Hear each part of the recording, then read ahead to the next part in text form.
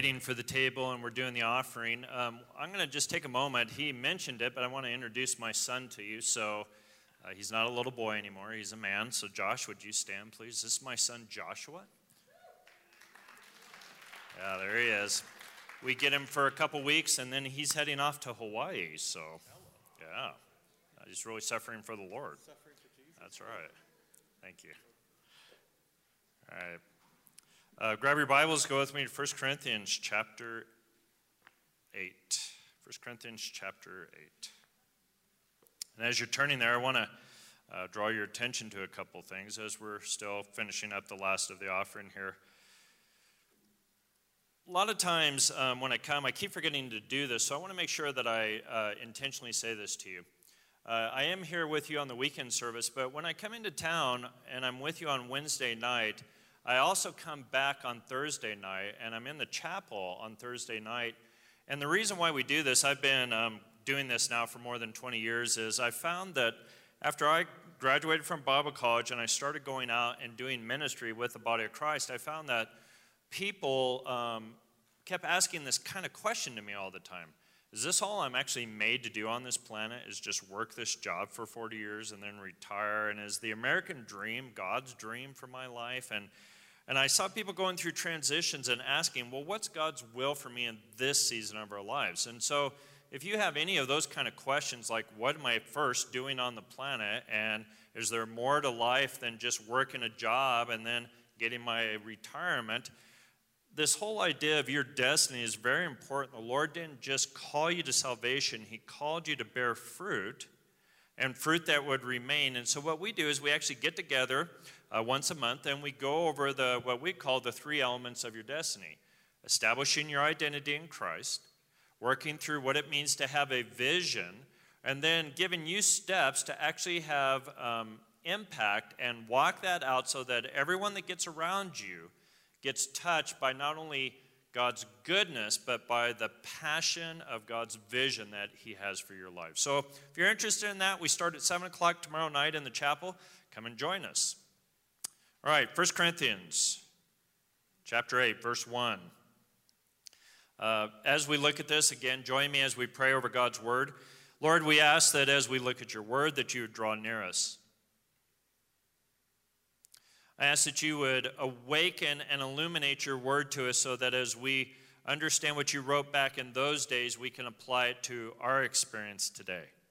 And I thank you for this time, and we just want to honor and bless your name this evening, Lord. In the name of the Lord Jesus Christ, amen. All right, 1 Corinthians chapter 8, verse 1. Now concerning things sacrificed to idols, we know that we all have knowledge. Knowledge makes arrogance, but love edifies. If someone supposes that he knows anything, and he has not yet known as he ought to know, but if anyone loves God, he is known by him. And this is where we're going to stay, because I've decided that I'm not going to work through the idea of idol worship and eating food sacrificed to idols. I think I'll let the other pastoral staff work on that with you. We're going to just work on this passage right here.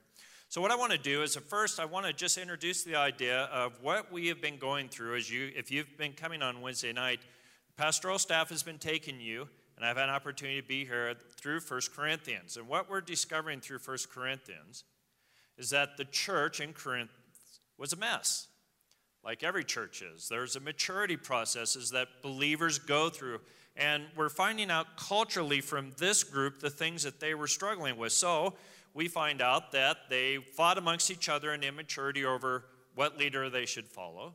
Then we find out that they're struggling with levels of sexual impurity. Then we're now getting to the part, because of the culture, they actually have these temples in these cultures where they constantly engage in idol worship, and then they actually have feasts in these temples where they've offered the food to these false gods, and that's where Paul is picking up. But this part that I'm going to focus on, when he's talking about idols, he's now going to, through chapter 8, he's now going to start introducing the idea of how do we live knowing God and yet dealing with brothers and sisters that don't know certain things that we know. What do we do as we grow in the knowledge of the Lord? How do we relate to each other? And I believe that's the message that Paul's dealing with outside of just idol worship, is he's now saying, as you and I start growing up in the Lord and we start learning God's ways, how do we walk with brothers and sisters that don't know things that we know in the Lord? So it says this. We know that we all have knowledge. And what I want to do is introduce, I don't know if you've ever had this opportunity to have this kind of background, but I want to make sure that you understand this. When the word knowledge is used, either in the Old Testament or the New Testament, there are three ways that knowledge is introduced to us from the Scripture. And if you look at passages and you just read the word knowledge, you just think, well, I know something. But there are three categories of knowledge that are given to us out of the Old and the New Testament, which I want to just kind of do because it'll help make this passage make more sense to us. First level of knowledge is this. We find that God is a self-revealing God, which means that if God doesn't tell us who he is, what his nature is like, his way of salvation, and the purpose that he's created us for, we would not gain that knowledge by just being created and observing his creation. So the first type of knowledge we have from Scripture is God is a self-revealing God, and he gives us what we are called propositions. Now, propositions are statements or instruction about the nature of what God is like. So sometimes when the word knowledge of the Lord is being used, it's using that type of knowledge. How has God revealed himself? Do you know those things about the Lord? The second way that the word knowledge is used in the Old and the New Testament is this word skilled knowledge, which means God comes and says, now, if you speak this way to a person, it'll have this effect on him. Or if you build your house a certain way, you'll live in a healthy environment. Or if you dig a ditch over here, compared in the middle of your water supply, you won't get sick. This is called skill-based knowledge. Now, a lot of our culture, just so you understand this, a lot of our sermons and a lot of stuff that you get when Bible teachers are standing in front of you, they're giving what is called skill-based knowledge. If you do this, you'll have a better life. God says, live this way, and here are the steps to do it. And if you do that, here are the results. And it's kind of like, in a sense, God revealing his law to us, and the laws work, whether a believer sees them or an unbeliever sees them. If you put into practice those things, here are the results that you'll get. So that's another type of knowledge. Then the third category of knowledge that's given to us in Scripture is really interesting. This one is, I don't just tell you facts, or I don't explain how to live life. This is now a knowledge that comes by a relationship, and you experience something. So an example that we would have, beginning in Genesis, is when Adam doesn't have a helpmate, so God has Adam put to sleep, and then takes a rib and forms Eve, and it said that he knew Eve. Now, that doesn't mean that God said, Adam, this is Eve, because, Adam named her Eve, or woman, and he didn't say, okay, so name her. He didn't do that. That wasn't that type of knowledge. When it said he knew her, it wasn't he wasn't given a book, here's what you need to know about the woman I've created. That wasn't what happened. It means that he knew her in experience. Now, this is important. Culturally, we know that we all live life and we all have experience, but when it comes to the Scripture specifically, there's this problem with experiential Christianity. We believe it's a lower form of knowledge, which the Scripture doesn't actually give that picture. The Bible says, if God says he's a God of love, and then he trained you on how to love people well, it's not enough for you to have those two types of knowledge without God revealing his love to you, because you really don't know he's a God of love until you've experienced all three forms of knowledge. Okay, now hopefully that wasn't kind of intense and dry, because it helps us understand what Paul is talking about in this passage. So let's look at it again. He's wanting to talk to him about sacrificed idols, and he says, we know that we have knowledge. And the Greek word here for this word of knowledge is the second type of knowledge I was talking to you about. This is principles given to you, and you learn to walk them out. So he's talking about this type of knowledge. It says, now we know that we have this type of knowledge in the midst of us, that This is how you're supposed to live your life. This is what we as believers have, okay? But then he describes that this type of knowledge makes people arrogant. Isn't that interesting? Now, there's something about God's ways and the knowledge of God that can happen to the human heart, which I want to address with you now as we begin to look at this passage. Isn't it interesting that part of the problem that any person has on this planet is the minute they begin to gain knowledge in some area, whether it's God or the field of interest that you're invited, when you gain knowledge and other people don't have knowledge about stuff, there's this thing that happens in the heart where we begin to think we're better than other people. This is the tendency of the heart, where it says that knowledge makes arrogance. It could have been puffed up or full of themselves. And it's this thing that happens to the human race, even after you know Christ, that you have to be intentional about being humble no matter what area that you're living in. And this is what Paul is now beginning to address. He's saying, because we have principle-based knowledge as believers, there's a tendency with that where we begin to try to think ourselves better than other people because we know the ways of God. And he's trying to address an issue. Having knowledge, only this form of knowledge of God, isn't the highest form of knowledge that God wants you to have. If you get stuck here thinking your job as a believer is to tell everybody their ways are wrong and your ways are right, or in a sense, becoming the Bible answer man for everybody, you're missing the highest form of love that Paul is now going to address. In my own history, just to kind of give you some background, sad to say, at least this is several years ago, so I don't have to take credit for it now, but when I had gone to Bible college in Colorado Springs and I graduated with my degree, I felt like I kind of knew everything. Now, how does a 24-year-old have all knowledge of Scripture? I mean, seriously.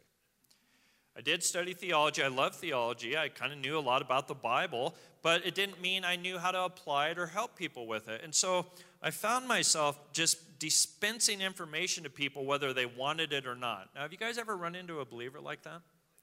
Okay, so two of you. And I noticed that it was a gentleman that's lived longer in the Lord. Usually, when you're first coming into the knowledge of the Lord, you come from a place of ignorance, and when God makes his ways known to you, you really know it's true and it works, and you can become a person that's so fixed on doing things right that you can almost become legalistic with it and legalistic with other people. And that's where knowledge should never end up. We should never get into a place where I know this certain thing about Scripture, I know the original language, I know the history, and so since you don't, that means I'm at a higher scale of Christianity to other believers. That's what Paul is now beginning to address, that he doesn't want the Corinthians to do. Now, they've already had this problem where they're already starting to tend towards liking leaders, so this is a tendency that the Corinthians are struggling with now, and Paul is beginning to address it. And he's using the idea of sacrificing and how people walk with God with different religious groups on the planet and how you relate to him. So see, it says, knowledge makes arrogant, but love edifies. So, as I am walking with God, as you and I are walking with the Lord, and we're growing in the knowledge of God, and we learn what is good and what is evil and how to live in those realms, how do we relate to people? This is the question that the Apostle Paul is now beginning to address. And he says, look, we don't come into rooms and say, now I have a PhD in theology, and if you don't have a PhD in theology, God isn't for you. Paul's saying that you're missing it if that's how you think. And please understand, Western culture and Western Christianity loves the mind. We talk about our degrees all the time. The Bible says it's great to have those things. You need to have those things to help people. But if you believe that you're mature because you have a degree, you're missing what Christianity is about. So let's take up this word edify. It's not the same word. We actually find out that prophecy edifies, but that's not the same Greek word that's used here for the word edify. So let's look at the word edify. It's interesting. It's ikoio dimino, which is interesting because ikoio means house. Isn't that interesting? So, and this dimino means to build a house. So when it says that love builds a house, I find that fascinating. what am I supposed to do with my knowledge? What's the end of me having the knowledge of God? God has made himself known to me. So what's the end of having that knowledge? That I can actually take that knowledge and build someone else up. That's the idea. I build them up to where they're stable. It's like you're building a house inside the soul of another person with the knowledge of God. And it uses a very specific term. It's love that actually does this. So the knowledge that I have, if I can't get past just dispelling knowledge and make sure the knowledge I communicates the love of God to them so that they can build and become stronger and deeper and richer in God, I've missed the point of what knowledge is about in the kingdom of God. And so Paul is now addressing this. He's saying, with all this knowledge that you have, please make sure that you know how to use it properly to care for people. In fact, later on in 1 Corinthians chapter 8, he's beginning to say, well, so how do I relate to people that I'm here in the midst of people? I've been invited to this festival, but there's a brother or sister who's struggling in the Lord while I'm there. What should be my attitude? Should I say, well, I know all things, I'm an apostle, and so if you can't deal with this, just go figure it out yourself? He's saying, no, I've come to realize that when I'm walking with people, I have to look to make sure they grow in the Lord, not just myself to grow in the Lord. He's saying this is the level of maturity that you and I are all striving for. In fact, this is such a theme throughout Paul's writing and the other apostles and the people that have written the New Testament, the epistles, is they're always trying to address this idea. If we're going to say that God is love and he has made himself known to us, how shall we live amongst each other so that people are strengthened when they're around us? Do you guys, I was working through this. I was talking with my wife about it. And I was telling her, it's kind of interesting. It takes a work of God to get you outside of yourself and start looking towards the needs of others. And a lot of people believe, I don't know if you guys are like this, when I first started, the very first year that I had a class in Kansas City and I was starting to train students on how to do ministry, the hardest concept I had to work through them and myself to practice was to stop coming in the body of Christ and expect that the reason I'm there is for everybody to meet my needs, and I never worry or care about anybody else's needs.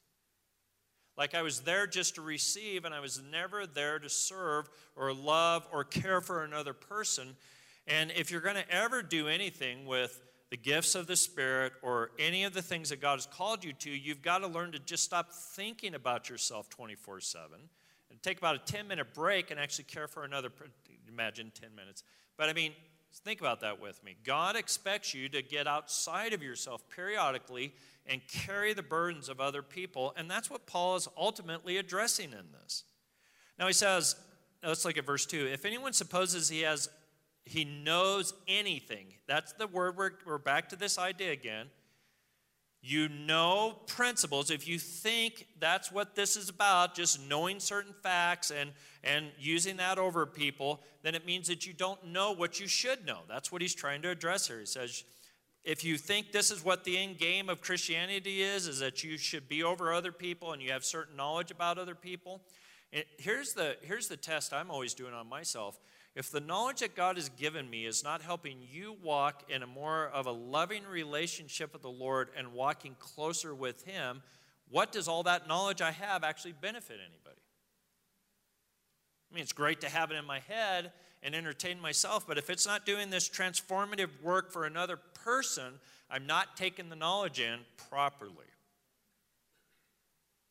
And then in verse 3 it says, but if anyone loves God, he is known by him. Now that's an interesting word because we're back to the word know again. But if anyone loves God, he is known by him. Now this actually follows a parallel concept in the New Testament where Paul is saying, look, we love because he first loved us. And this is almost a restatement of the same statement. But if anyone loves God, that's the right form of growing in the knowledge of the Lord, to love him. If I begin to take that knowledge to love God, it says he is known by God. Now, the word for know here is that third type of knowledge I was talking about. This is experiential knowledge. And I find it's fascinating that the Greek word here for this is not, if you love God, you'll know facts about God. It's not saying that. And it's not saying if you love God, you'll know how to walk in life. There are other places it talks about that. It's actually saying if you love God, God's going to take his love that you have for him, and he's going to take a greater love that you've never experienced, and you're going to know him in that love. Well, that's kind of interesting, isn't it? He's actually telling you that this idea of opening my heart to the first principle of loving God is going to do a work inside of me, and that's what he's addressing with the Corinthians. It's going to change me in the way that I look at people, the way I relate to people, and my attitude towards people, in the fact of here they are in their life. How can I come to be a person that lifts them, builds them up, and then by the time they get done with relationship with me, they actually feel like they've been refreshed because they've had relationship with me. Guys, there's all types of Christians, aren't there? There are different value systems in different parts of the body of Christ. But at least we have in this passage, Paul giving us an example. This is the value system that's on the heart of God. He doesn't want you to just have this knowledge or these degrees so that you can impress each other. He wants it to have a living, dynamic application for you and I, so that when we say we love God, people can say it's true, because when I stand near them, I get strengthened, my soul gets refreshed, and I can sense the love of God in every way that it wants to be related to me. Isn't that amazing that that's what Paul is addressing, even though he's working through the idea of people sacrificing to idols and how it has an effect on the body of Christ if someone observes Paul eating food in that context. I mean, when I was first looking at the passages, I was just rubbing my head thinking, how am I going to work through this? Who wants to talk about eating food to idols? I don't know too many people that do this, unless I go to a foreign nation. And yet, right here in the passage, Paul's getting to the heart of the matter. He's saying, well, here's knowledge. It's great to have knowledge about this stuff, but how you and I live our lives with each other, that's the question. When I first came to the Lord, it was very interesting how God modeled this to me. I started going to if you guys know my background, I was a Nazarene. I was Church of the Nazarene. And when my fiance, who's now my wife, took me to the Church of the Nazarene, this elderly gentleman in the church used to come up to all the new young men in the church and just say, hey, and he'd introduce himself, and then he'd say, we do this Bible study. I am inviting you to come to my Bible study. And I remember the first time I thought, what do you do at a Bible study? Well, since I had no clue, as I walked into this, I thought we were going to sit there and study different parts of the Bible and everybody give their opinion on it. And he was going to give me some information about it. That happened, but that's not what I got out of the Bible study. This guy modeled God as a loving God to me. All of a sudden, we're doing Bible studies, and he's fixing my car. And then he's coming over to my house and helping me repair my house. He's taking me out and showing me how to love other people. He's inviting me to cookouts. I mean, just all this stuff. And all of a sudden, he's now getting the word in me, but he's modeling it in front of me. He's refreshing me every time I get around him. In fact, I'm so grateful for him. He's with the Lord now. He's been with the Lord now for about 15 years. But I think of him often because of the impact of him modeling not just what the word said, but the effect of it towards me. Where I'm at in my life right now is because of what that man put into me. He modeled exactly what Paul was talking about in this passage. Now, you and I don't know all of you, know some of you, but you and I are coming to this room, we're hearing God's word. God doesn't want us to just be people that gain the knowledge of what it says. He wants us to take this information and live it out with everyone that we come in relationship to and build people that we know. I'm going to finish with this. One of the best things that ever happened to me is what I'd call one of the deepest places of despair in my life. When I first got married, if you don't know my background, my parents were divorced. By the time I was in the 6th grade, they were having all kinds of marital problems, and by the time I was a sophomore in high school, they had gotten a divorce. So I had really bad modeling of parenting.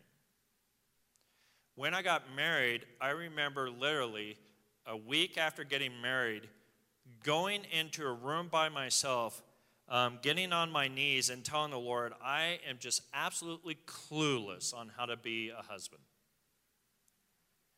And that place of emptiness and despair inside of me was the best place for me, because when I went to seek knowledge on how to be a husband, from the Word, I determined in my heart what is shown to me to be wisdom and reflects the nature of God. I'm going to model this every time I get a chance.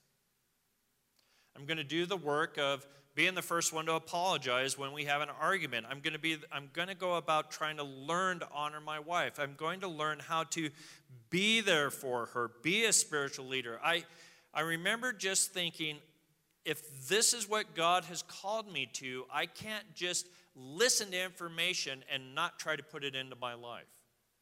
And I would encourage you at any point where you're walking with the Lord now, it's not the people that listen to the word that God's impressed by. It's the people that put it into practice. They become very strong, as Jesus talked about. And this is what Jesus and the apostles are modeling when they talk about these themes in Scripture. Don't just be a person that listens. It's great to listen. At least you're listening. Be a person that listens and then puts it into practice. All right, join me in prayer. Let's pray.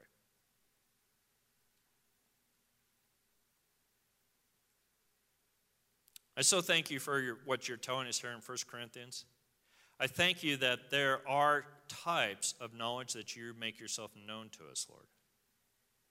Now, Lord, would you, in a sense, flip that switch inside our soul and get us from being people that just listen to the word to people that do the word.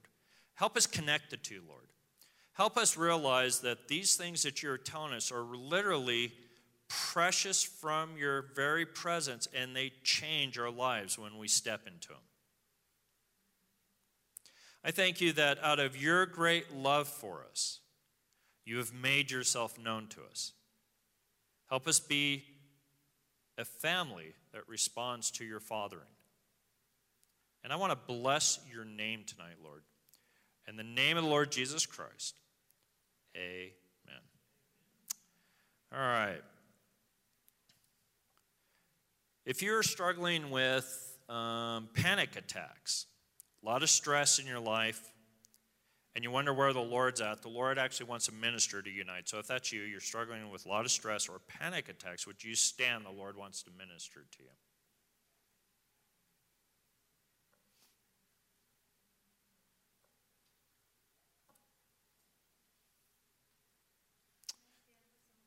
Yeah, if you want, go for it. So if you have a lot of panic attacks, you're stressed out, if that's going on, and you just feel like, where's God? I actually felt like the Lord was telling me he was going to come and just bring a sense of peace and a breakthrough for that. So if that's you, or if you do want to stand for someone, please do that, all right?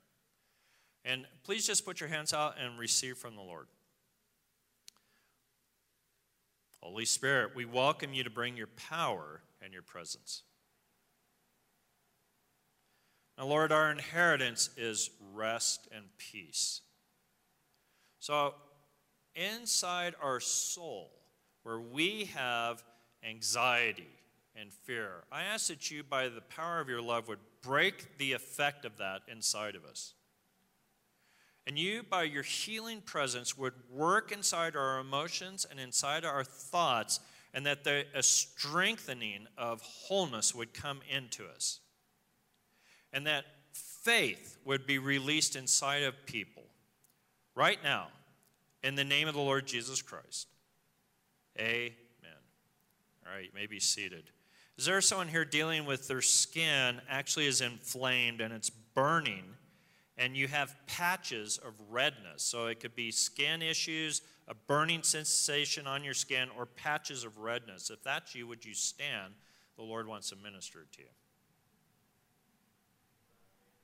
Is that you? Okay, my son. All right. Hey. All right, anyone else? All right, so if that's you, just put your hands out. The Lord wants to release his power and his presence over you. So Holy Spirit, bring your power right now. Now, Lord, you know what to do inside of us to bring order. So I ask that the healing presence of your Spirit would come right now. Just release your power over them, Lord. And I bless your name. Now, no weapon formed against them will prosper, and we command this to stop in the name of Jesus. Now restore them, God. Bless them. In the name of Jesus Christ. Amen. All right, let's do this one. If you are dealing with sore throat or inflammation in your glands, would you stand? The Lord wants to minister to you. Sore throat or inflammation in your glands. Sorry you're dealing with that. Anyone else? Again, sorry you're dealing with that. Please put your hands out and receive from the Lord. So, Holy Spirit, bring your power and your presence right now. I break the power of pain right now over their bodies. And I ask, Lord, that you would just bring your healing salve over their throat. I command the inflammation and the pain to stop in the name of Jesus. And I ask that you would strengthen them, Lord, with your goodness. In the name of Jesus Christ. Amen. All right. I'm kind of struggling with this one. We're going to go ahead and go for it. Is there a woman here named Gina? Gina. Is that you? Okay, hey. Bless the Lord. Do you have a son, Gina? You don't. Okay. So this might not be for you, but I'm going to go ahead and pray for you. So would you just stand for a moment, please? Okay, Holy Spirit, bring your power and your presence around Gina. So let your goodness be with her, Lord. I thank you, Lord, that one of her motivational gifts is the gift of serving, and that you've actually called her to actually be like a refreshment to people. A lot of people come around you, Gina, and when they're around you, you refresh them by how well you serve. And the blessing of the Lord is upon you, and the Lord wants you to know that not only does he hear your prayers, but that you are pleasing in his sight. And a lot of stuff that's been said to you in the past from people is not from the Lord. The Lord is pleased with you, and you have been doing what the Lord has called you to do, and God is going to use you as a burden bearer to care for a lot of people with your prayers and by what you say. It's your words that actually refresh them, and you're a blessing to the Lord. So, Lord, bless Gina right now. In the name of the Lord Jesus Christ, amen. Thank you, Gina. And then I had one more. You guys were visiting with me before the service started, but could you stand, please? Not you, sir, sorry, but your wife. Yeah. Would you just put your hands out and receive a blessing from the Lord? Because as I was saying, the Lord started just sharing some of his heart with me for you. So, Holy Spirit, just release your power and your presence. Your motivational gift is compassion. The Lord uses you a lot through your compassion to actually strengthen a lot of people. And I don't know if you do a lot of crafts or creative things, but God sure has given you that gift that when you do that and you give that to people, it refreshes them. And God wants you to realize he's behind that. And I feel like the Lord wants me to encourage you, don't look at someone else's gifting and believe that what God has given you is insignificant, because what he's given you is an incredible blessing to people. It refreshes people, it strengthens them, and by your willingness to serve people, it causes them to rejoice in the goodness of God. And so can we just ask the Lord to bless you over that? So, Father, for your daughter, we ask that you would just strengthen her, this creativity that she uses to bless people. We ask that you would release it right now. And I thank you for your goodness, Lord. In the name of the Lord Jesus Christ, amen. Thank you. Okay, I was going to just not do this one, but I'm going to go ahead and see if it's the Lord or not. Felt like the Lord gave me a gentleman's name. He's Spanish. His name was Carlos Hernandez. Is there a Carlos Hernandez or someone that knows someone by that name? Carlos Hernandez. You know someone by that name? I'm sorry? That's your stepdad. All right, here's what I had for him. So are you ready? Would you stand? The Lord told me that he has not been shown honor. People have not honored him properly. Does that make any sense to you at all? And the Lord wanted me to point out to him, and you could just share this with him, that there's a leadership gift on his life, and that kind of dishonoring is going to stop, and the Lord's going to draw near to him and bless him with the peace and the love of the Lord Jesus Christ. So could we pray for him about that? So, Father, for Carlos Hernandez, I ask that you'd release your power over him. And this dishonoring that's gone on in his life, we break the power of it right now. And we command the Father's blessing upon him, this leadership gift in his life. We command it to come forth right now. In the name of the Lord Jesus Christ.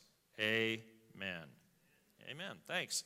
All right, so I went for that one. I'm going to go for the last one and we'll be done. Is there a person here that actually does work? They live here, but they have some work affiliation in Boston, the city of Boston. Is anyone in the room?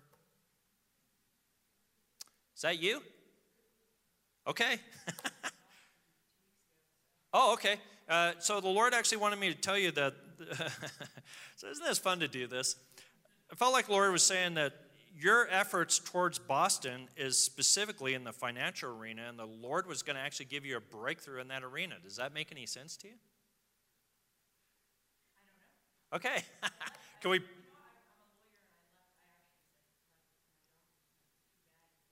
Okay. So can we pray for you about that? Okay, so stand. So Lord, this thing in Boston, this financial breakthrough, this connection that she has, we ask that you would open the doors that no man can shut. We ask that the blessing of the Lord would be upon this, and we thank you for what you're going to do. In the name of the Lord Jesus Christ, amen. All right, guys, let me finish up and pray a blessing over you, and then we'll be done, all right? Father, we just honor and bless you this evening. Thank you, Lord. Now, may the Lord bless you and keep you. May the Lord's face shine upon you and be gracious to you.